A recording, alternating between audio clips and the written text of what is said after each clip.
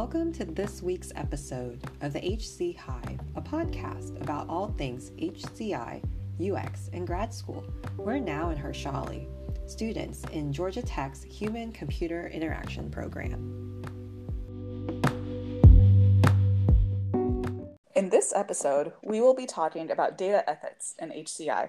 Today we are joined by Yash, Ellen, and Connor. So let's start ourselves off with a little introduction about ourselves. Hi everyone, I'm Yash Lara. I'm a final semester MSHCI student at Georgia Tech. I do research in the intersection of humanities and technology, specifically in the areas of artificial intelligence, STS, and ethics in technology. I'm also a managing editor for a journal called Catalyst, Feminism, Theory, and Technoscience, where I engage feminist STS and queer scholarship for the journal. Very cool. Thanks for being here, Yash. I feel like you have a lot of expertise, and we're just excited to hear from you. Ellen, how about you? Tell us a little bit about yourself. Hi, my name is Ellen Guo. I'm wrapping up my second semester in the MSHCI program, and I'm an aspiring UX researcher. I'm on the psych track, but my undergrad background is actually in anthropology. And I really like to approach UX from that anthropological perspective. I'm really interested in people and culture, and sort of the human-centered research aspect of anthro is what got me interested in UXR in the first place. Very cool. I feel like we don't necessarily have that many anthro people in our program, so it's really cool to have you as part of our cohort. So thanks for being here, Ellen. And finally, Connor, why don't you introduce yourself? Yeah, so thank you for having me. I'm Connor Brownell. I'm also wrapping up my first year in the HCI program. I also went to Georgia Tech for undergrad and sort of found my way to HCI by way of an interest in sort of an ethical approach to technology. That was sort of my primary interest, and that led me to HCI. I've also been a TA for an ethics and technology course here at Georgia Tech for 2 semesters now, and that's sort of teaching students about this subject has really been a big inspiration for me. So I'm super psyched to be here and talk to you guys about it.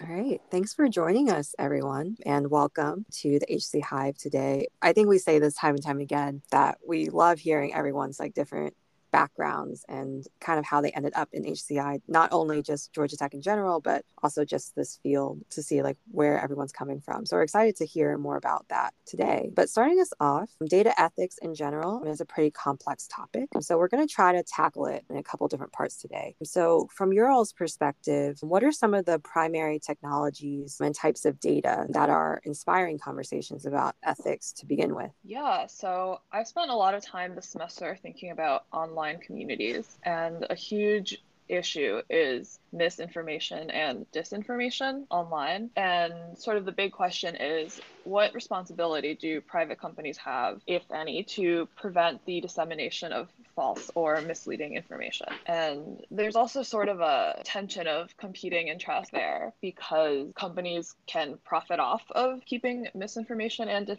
disinformation on their site. So the common example is YouTube's recommendation algorithm. So the algorithm is designed to keep people watching more and more videos to get more ad revenue. But what they found had happened was that people would be shown increasingly extreme content, including conspiracy theories and disinformation. That's sort of the short version of it, but there's a lot of good stuff written about that out there. And the New York Times has a podcast called Rabbit Hole that is about that topic as well, if you want to know more. Yeah, I do want to know more.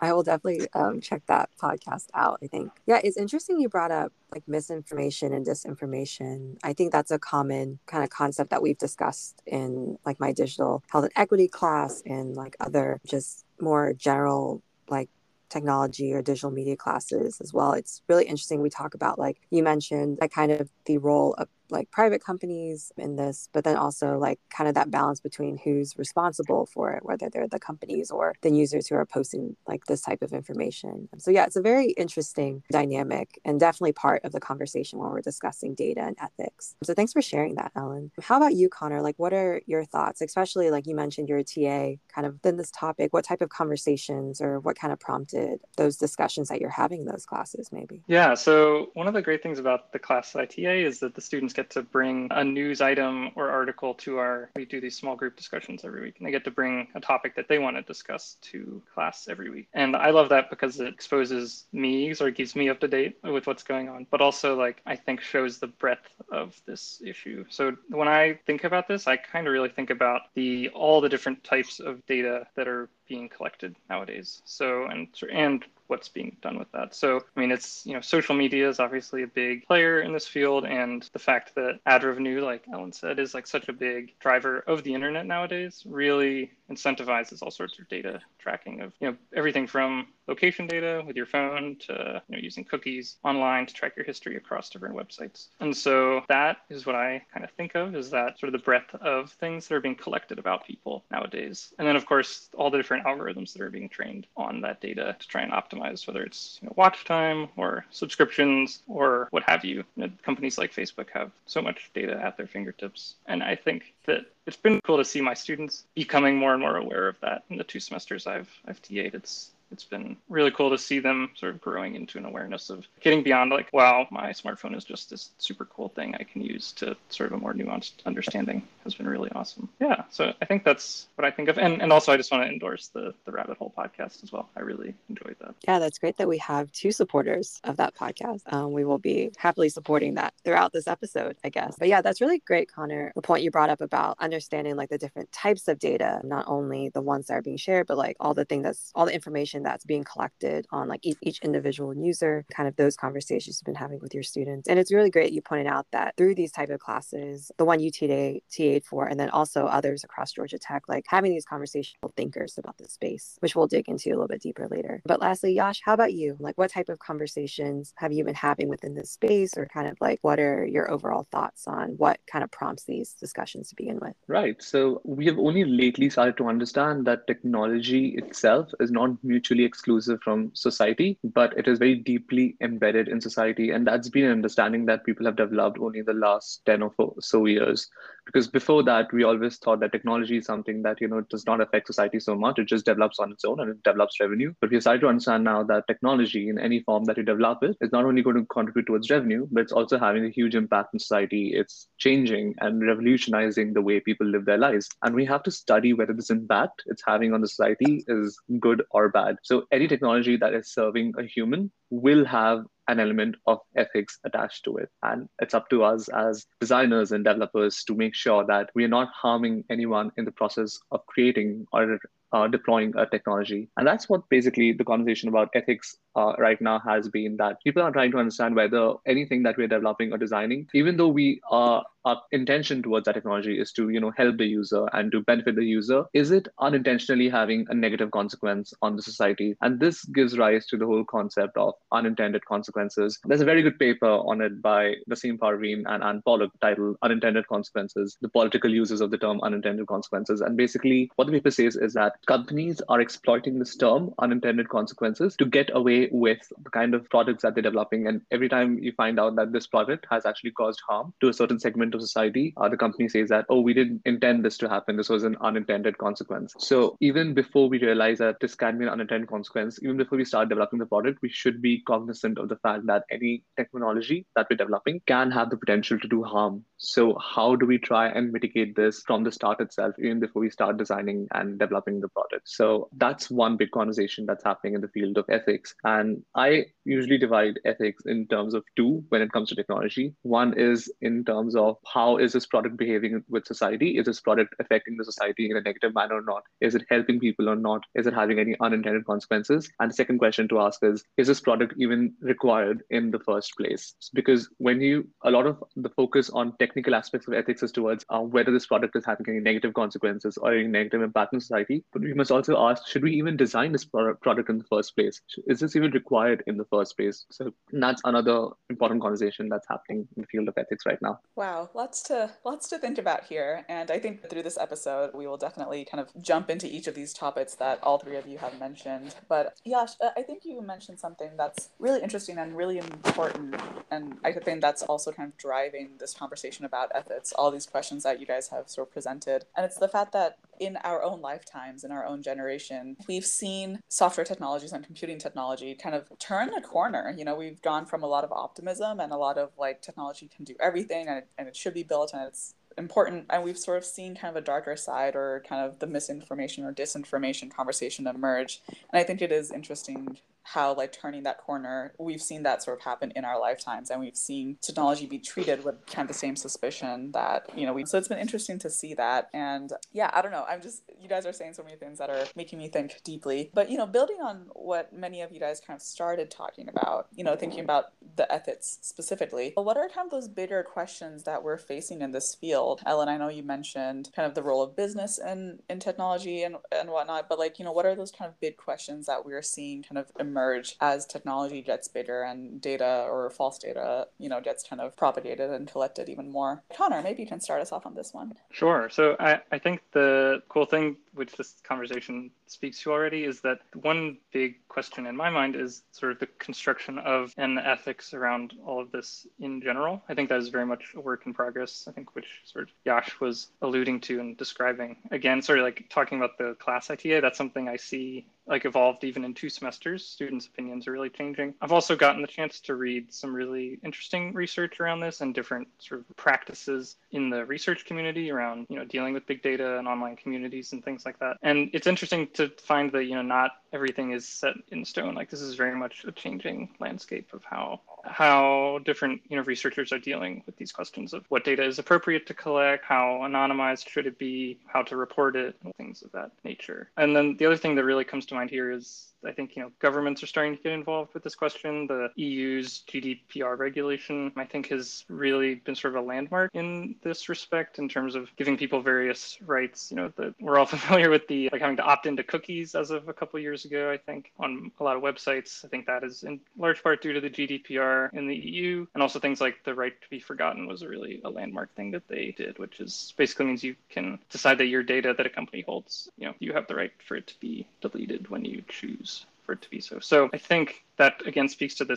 fact that it's all kind of evolving and we're figuring out as we go along, which I think is both exciting and an opportunity, but also a little bit scary, perhaps. For sure. Yeah, it is interesting to think that we are kind of, as a generation, maybe in like a very important position, and we have so much kind of determining power as we figure out even what questions to ask, right? Like not only what are the concerns, but like what should we even be studying and kind of drawing those lines. So that is really, really interesting to sort of be, what a time to be alive, But Yash, what to you is kind of a big ethical question or kind of the bigger questions that we need to start tackling or we're just seeing kind of emerge right now? So yeah, what to you are kind of like the big ethical questions that you're seeing emerge through your research and kind of the work that you do? Right. So when we talk about data, the first thing that directs us is towards what is this data being used for? And most of the data that's collected from the users is, of course, being used to train algorithms and to train artificial intelligence technologies. So when we talk about AI and the way data is being used to train it,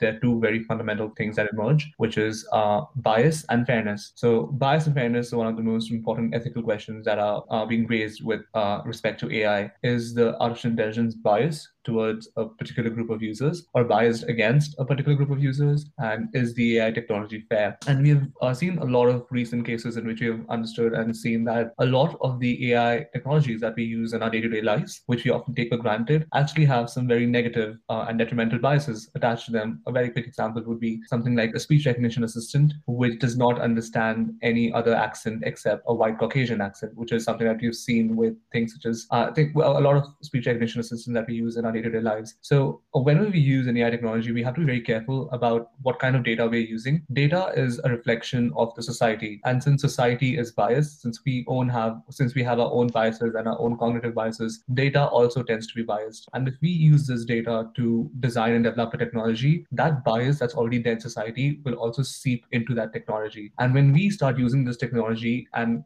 deploy it in the society, that bias is further reinforced. And although many a times sometimes this bias is very small, it can have a huge negative impact on society. For example, a few years back, there was a recruiting tool, an AI-based recruiting tool, which was biased against women. And this actually led to a lot of women losing an opportunity to even interview with a company. And this was identified at a later stage, but the damage was already done. So that's one question that arises about bias and fairness. And the second question that arises when it comes to data ethics is, should we even be developing a technology based on this data? So a question that often is associated with this, an example that's often associated with this is that of self-driving cars. There has been a lot of push towards self-driving cars, and there's a lot of research that's happening with self-driving cars. But we have also seen a lot of cases, and we've also seen a lot of research which points towards the fact that self-driving cars are very biased and they are actually being programmed to kill. So there's a very good research paper, Are Self-Driving Cars Programmed to Kill? And a lot of self-driving cars that we see today are actually programmed to protect the passenger and not the pedestrian in the case of a fatal accident. And that itself is a very strong ethical dilemma, because why are we protecting the passenger and not the pedestrian? Who gives the company the right to choose whose life is more important? So that's another very big ethical question that's coming into picture. Should we even be programming technology? Should we even be designing and developing technologies in a certain way? Who gives us the right to choose whose life is more important, or which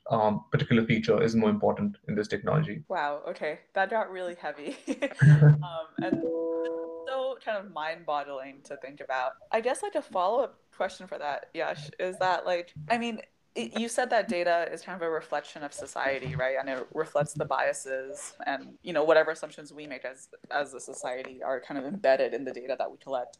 But then I guess to the second question that you raised of like, who are we to decide? You know, who are we to decide that data is then biased in a certain way and that we should be correcting that, right? Like, if we don't want to train our AI systems on biased data, right?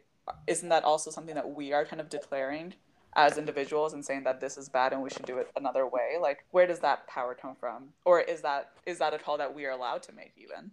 That's a really good question, Harshali, and that's one of the complex part of ethics, is that who gives us the right and the power to decide what to do with something, with how to do something with somebody else's life, like, because we as designers and developers often make technologies that are impacting other people's lives, and making this call of whether this kind of data should be used to train this AI technology or not often leads us into the sort of ethical dilemma that should we even have the right to make this call. But we do, as designers and developers, know what is good and what is bad. We have this moral compass within us, and we know that if we do deploy a biased AI technology, it will have a negative effect on a certain segment of the society, or it will have a detrimental effect on a certain population or a certain community. And when we know that, even though this data is biased, but when you know that this is going to have a negative effect, even if that negative effect is very small, we have the discretion upon ourselves to choose whether we want to go ahead with it or not. And that's a sort of power that we rest with ourselves as designers and developers. And this sort of ties to the whole concept of the Rorschach veil of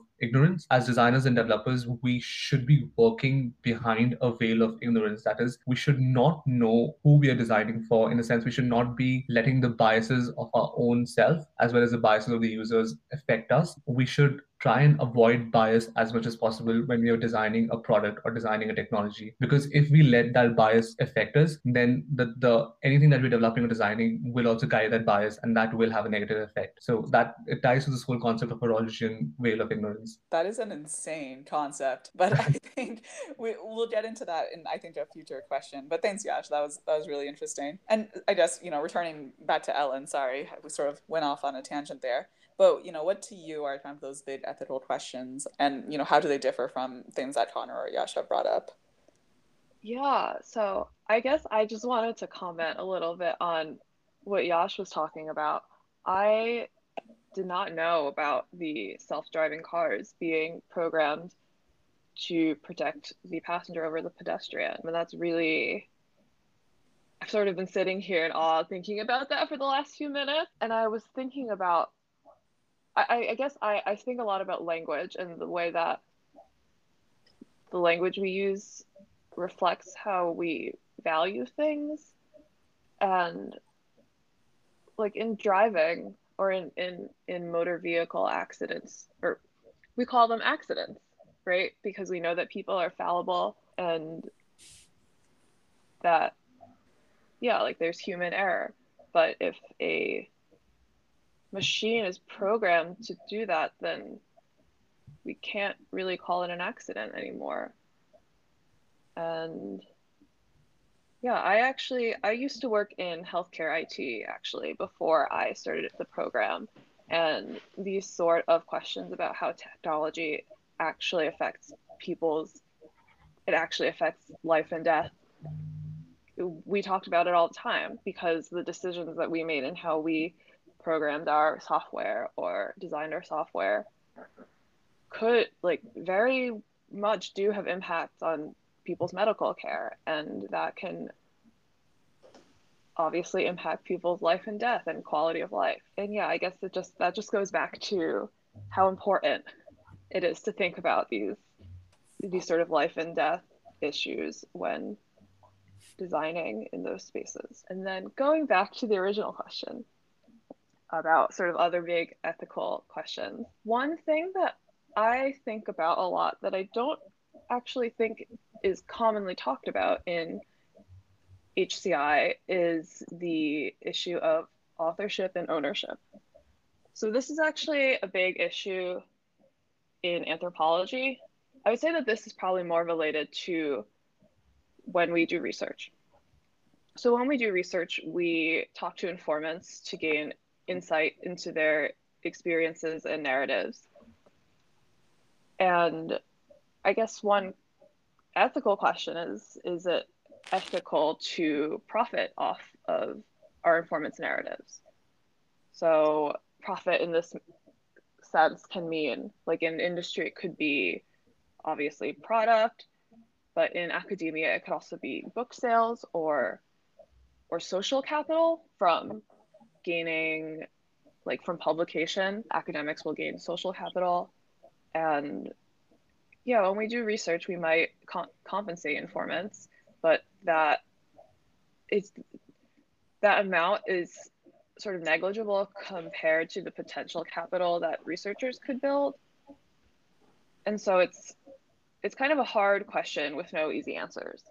So like some things that people have considered in anthropology is having informants be co-authored on publications and share in the profits of, like book sales or whatever, like financial profits. But what makes someone an author? Like does being an informant make you an author? And I guess that's a philosophical question. And yeah, I guess overall it's just how do we do ethical research, and how do we make sure that the research we're doing helps the people that are, I suppose, doing labor for the research or sharing their own lives for the research. Yeah, that's I think at first this question was like, what are some of the big questions? I feel like these questions that are coming up through Year Three's responses, they're like pretty big, like huge questions. I don't even know if we could, like, there are like multiple ways we can unpack this. But I want to touch on what you just brought up about like authorship and ownership. I think that's really interesting in the sense, like from a researcher perspective, especially when a lot of times when we write these not necessarily publication, but at least like papers or just like summaries of our research, even we might just put like, oh, the participant one said this, or we make sure to keep things anonymous. So then there's not like personal information that's being published within our studies. But at the same time, the information that's being shared can be a lot of times can be so novel as well, especially when we're using like findings from like user interviews or surveys or contextual inquiries, whatever method. And that leads to a design, like we have like design implications and requirements that lead into this novel prototype or this technology that we create and potentially could profit from if we like share those ideas and make an actual product out of it. So yeah, that's really interesting. Like now I feel like, am I taking credit for things that I just did not do? But that, I don't know. that's something we'll just have to figure out later. But yeah, so kind of going off that, Yash, you mentioned like bias within like the data leading to like biased algorithms, things like that. I think Connor, you alluded to it too. But as people who want to do research, design, and development, building these future technologies, then what are the questions we should ask ourselves to like mitigate these kind of big ethical dilemmas in order to create more ethical products? Yash, do you have kind of something in mind in terms of how to create products with like ethics in mind? Sure. So, as designers and developers, one question that we should ask ourselves before we start designing or developing a product is, what values does this product hold? What values are imbibed in this product? And whether we know it or not, all artifacts, all digital artifacts have some of the other values with them. They take some values with them. It's something that was discussed by Landon Winner in his paper, Do Artifacts Have Politics? And yes, artifacts do have politics, whether we are cognizant of them or not. So we should ask ourselves, what are the values that this artifact, that this thing that we're designing and developing hold? And this value can be anything. I mean, a common value that many products would hold is generating revenue for the company, which is fine. But we should also ask, is there any other value that this product hold? Do we want some values to be there in this product? For example, if you're designing a product for social good, the value of this product, the main value that this product will hold is social welfare. We want this product to help people. And also, we need to be cognizant that products can hold negative values in them as well. Although we do try and look at the positives of everything, we need to be cognizant and well aware that there can be some negative consequences of this product as well. And we need to ask ourselves these questions. For example, social media, the value that it holds is connecting people. It helps connect people in different countries, from different places. It brings people closer. So that's one value that it holds. But another value that social media also holds is dividing people into groups. It also segregates people. An example is that you have so many QAnon groups and you have so much misinformation and disinformation on social media that's actually dividing people further. It's segregating people further. So it's a paradox of values that arises. At one thing, it's trying to connect people. By the other way, it's also dividing people. So this is a value that we need to be cognizant about. This is just an example. So we need to ask ourselves, what values do we want? And as people who are trying to do social welfare, people who are trying to help the users, one value that we should try and inculcate in all our products is the value of justice. Do we want our products to serve justice? And I don't mean justice in just the traditional way that it is understood, but just in terms of, is this product not harming the user in any way? Is this product trying to repair the harm that was already done to this particular group or this particular community? So these are some questions that we need to ask ourselves when we are designing or developing a product, just trying to understand what values this product holds, or what values this product, or what values are imbibed in this product. That's one way to make sure that we are making more ethical products and we are making products that are not harming the society in any way. Nice. Yeah, I really like how you describe like the use of values, and thanks for sharing that example with social media as well. Yeah, how about you, Ellen? Are you also thinking of it with values, or are there other aspects that you're considering as well? Yeah, for me, values are also sort of at the forefront. I do have to shout out Dr. Amy Brockman here at Georgia Tech, because I just read a chapter of her upcoming book that's about this topic, so it's fresh on my mind. And yeah, I guess sort of the questions that I think we should be asking are pretty similar to what Yash was talking about. Like, how does this help individuals, or how does this help communities or societies? Like, what kind of world are we striving towards with this product? And I think that can sound I think at first glance it sounds kind of overly utopian, I guess. And so I guess I want to say this doesn't mean that everything has to be, like nonprofit but we should be cognizant about whether our work is offering something of value to people and overall creating a positive impact. Got it. Yeah, that's great. I also like how it builds off of Yash's previous question as well. How about you, Connor? What are some aspects that you're kind of considering as like an HCI professional when you're creating more ethical products? Sure. So I think I have kind of like a mental starter pack of questions I try to ask myself when looking at a question like this. And values, the way Yash and Ellen described it, is definitely maybe the foremost question in that group. Another one I try to ask always is how a technology affects different groups of people. So particularly with an eye towards marginalized or otherwise disenfranchised or historically marginalized groups. I think keeping in mind the historical and social context of these questions can be a really trying to sort of broaden your mind in that way can really open up a lot of avenues of thought that you might not have considered otherwise. When you first considered, maybe like you thought you have like $1 million idea or something that you want to pitch to somebody. Another question that I try to ask is, could this be done differently? Like, I think technological determinism is a trap a lot of people fall into, thinking that, well, somebody's gonna build this technology, so it might as well be me. But I think that is a false assumption, and it is in fact possible to shape the development of technology sort of as someone in the field and force it towards a more ethical or a different sort of incarnation of something. So questioning your assumptions about what is possible or what people might want to to buy or something like that is, I think, really key. And then the final question I try to ask myself is, if I know enough about a certain subject matter to be developing a computing solution for it. So for instance, a good friend of mine works at a startup that is helping municipalities and cities optimize the routes of their public transportation in sort of an algorithmic way. But my friend actually comes from a city planning background. He has a master's in city planning. And I think the fact that that company is hiring people like my friend and not simply just training a bunch of algorithms on a bunch of data is like a very positive example of what that should look like, because he's truly an expert in that field of city planning and public transportation. But somebody like me who just comes from an HCI and computer science background would not know the context of that field or the nuances of the history around public transportation and maybe underserved communities and things like that. So, I think that like computing professionals should really act humbly towards a lot of the areas in which they work and recognize that maybe we are not the experts necessarily, and, look to gain knowledge about something before trying to solve a problem. Yeah, that's really interesting. I think from all three of your responses, one thing that I'm really getting out of what you guys are saying is that there is a lot of sort of introspection and a lot of like sitting down with yourself and just kind of thinking at a very high level and thinking even very deeply about like what it is that you're trying to build, and not kind of in a myopic, what does this product look like, but kind of the outward kind of ripples of that technology, right? And even thinking about our own selves and what we value, as Yash and Ellen kind of emphasized, thinking about what we value as people.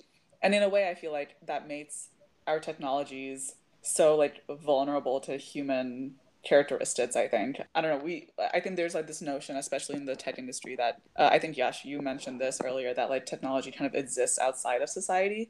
But I think from a data ethics perspective and from this introspection, it really drives home the idea that like technology is what we humans kind of make of it and do with it. And it's very much like a human process, which is so interesting to think about. But, I think another thing that you guys kind of all mentioned in different parts of this conversation is that, like a lot of times technology is made in a private industry and like a business setting. So in that setting where, profits and business goals might take precedence over ethics and kind of like the social impact of what we build, how can we as people in HCI who are a little bit more introspective or a little more in touch with the users, how do we advocate for more ethical product development? How do we build like sort of better value-based technology? What do you guys think about that? So Ellen, maybe you can start us off. Yeah, so I think it's really hard to imagine what an individual can do. So I think the most important thing is to sort of build up the infrastructure that will support more ethical product. And we've touched on this a little bit throughout this conversation already, but I think sort of diversity, equity, and inclusion efforts are key. Yash mentioned earlier, like it matters a lot what we're training our AI and machine learning technologies on, and diversity in those training sets is super important. And of course, the diversity of people creating the technology is also key. By having more diverse perspectives, we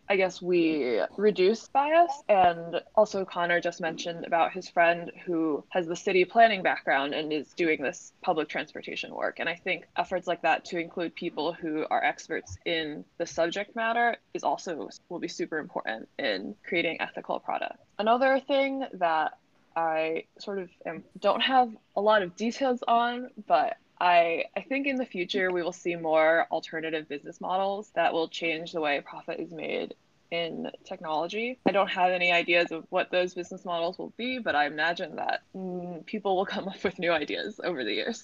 I wonder if that would lead to more ethical questions or new ones based on those new business models. But okay, yeah.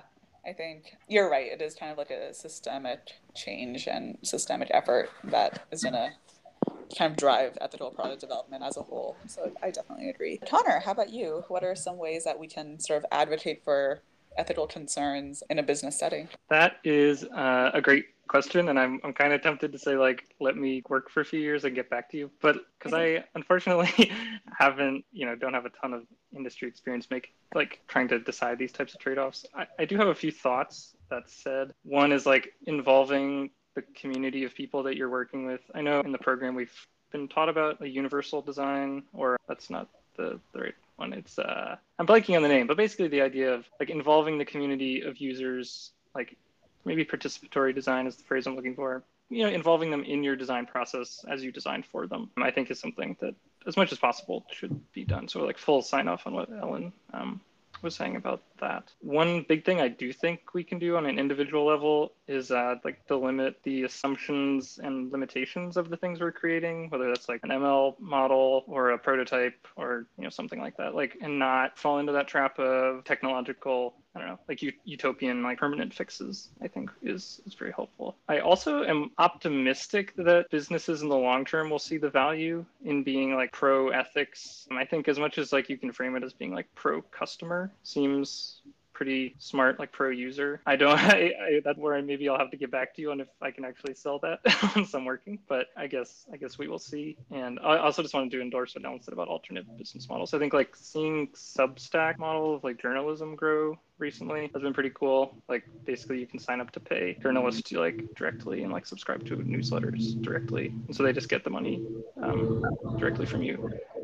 So yeah, I think that's also something that's possible. So again, like thinking outside the box, kind of like I said earlier, I think is something to really try to do. Yeah, that's great, Connor. I definitely think that, as we move forward, maybe corporations, especially the tech industry, which I think is still very young, will kind of do a full circle and sort of pay attention to corporate responsibility a little more, which I think the tech industry has kind of gotten away with not worrying too much about. But I think the industry is definitely reaching kind of a maturity where these concerns are emerging, as we've seen in other fields. Yeah, so interesting meditations that maybe we can revisit in a couple of years once you've got a few years under your belt in the industry. But Yash, how about you? What are some ways that we can kind of advocate for more ethical products, and what are some kind of ways we can engage with stakeholders and business partners to do so? Right. So the question that you asked earlier, Harshali, ties very closely to an argument that post-colonial studies make, which is that ethics and capitalism cannot go hand in hand with each other. Either one of them will suffer at the expense of the other. So when you're focusing more on capitalism, then ethics is going to suffer, or when you're focusing more on ethics, capitalism is going to suffer. But that's just an argument that post-colonial studies make, and there are solutions to it. One solution is, of course, laws and legal institutions. So technology is evolving at such a rapid rate, it is innovating and expanding in such a rapid rate that legal institutions aren't able to keep up with it. They're not able to keep up with the pace at which technology is growing. But having laws and regulations that make sure that nobody can get away with harming a particular community or harming a user is one very important step towards this. And this is something that legal institutions are working towards. And having these laws can make a huge impact on how companies develop technologies that are not hurting any particular group or any particular part of the population. So making sure that we work towards laws and regulations that make sure that we do not develop technologies that are hurting anyone is one very important step towards this revenue versus ethics trade-off that we have. And another solution to this is having frameworks that we make sure companies abide by. So we already have frameworks for ethics-based design, value-based design, ethical AI. We have the FAIR framework, which is the fairness, accountability, interpretability, and responsible AI framework. There are various frameworks that exist out there which act as a guide for designers and developers to make sure that even though the final goal is working towards increasing revenue for whichever organization they work for, they still abide by these frameworks to make sure that they are not hurting the society in any way through the products that they're developing, or that they're making sure that they're working towards user welfare and they're working towards more accountable, responsible, universal, and inclusive products. So having these frameworks, which we make sure that all companies, designers, developers abide by, is another important step to make sure that we can try and minimize this trade-off that we have with ethics versus revenue. Yeah, I think all three of your all's points are very interesting. Like, I'm also pretty optimistic. Like you, Connor. I think because we've seen a shift from like just businesses kind of going after like their own ideas or things that they think will sell and then just try and push people to use them into like going out and making their products more user-centered and more customer-centered. I would hope that, like, I'm curious to see if that kind of evolves into making sure that they not only is it user-centered, but they're thinking about these like ethical things and the social impact of their designs and products as well. I also agree with you, and I think alternative business models will be interesting to look at. And I feel like some companies are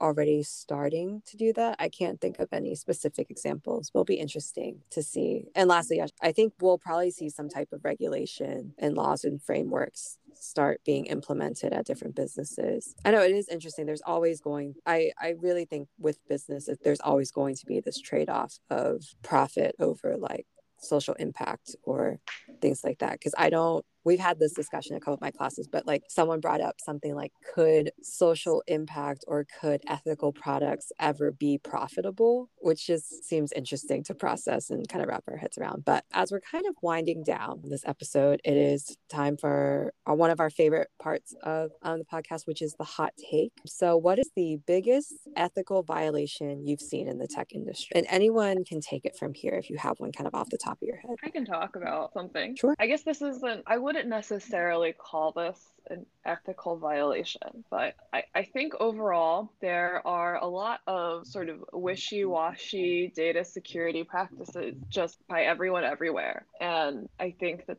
it's not malicious, but it stems from a lack of, I guess, technical literacy about security. So non-technical people handle sensitive data all the time, like credit card numbers, or every business has like the social security numbers of their employees.